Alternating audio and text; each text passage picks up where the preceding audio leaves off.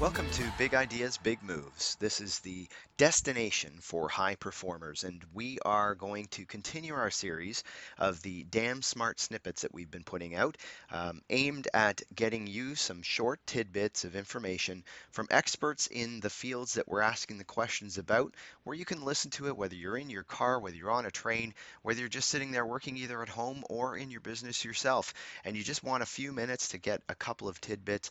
That's what these small segments are. And today we're lucky we had the opportunity to ask Rob Catalano from WorkTango a question a little while back.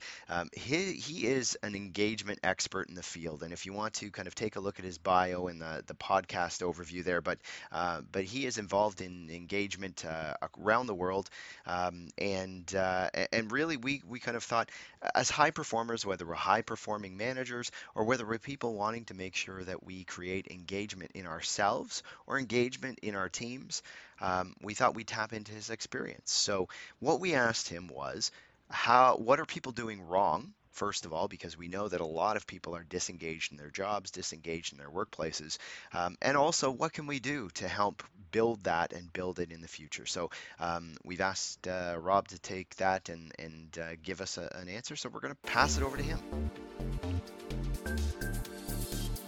Hey there, it's Rob Catalano from WorkTango, and I believe the most important factor keeping your employees engaged is by understanding what they're thinking and hearing their voice. Too often in organizations, we create this one-size-fits-all employee engagement solution that doesn't touch all of our leaders and employees and isn't very relevant to their world. So when we hear what employees' voices are thinking, know their sentiment, and understand and activate that not only at a company level, but a team and department level, that's the most important thing to make sure we build an environment where they can thrive and succeed.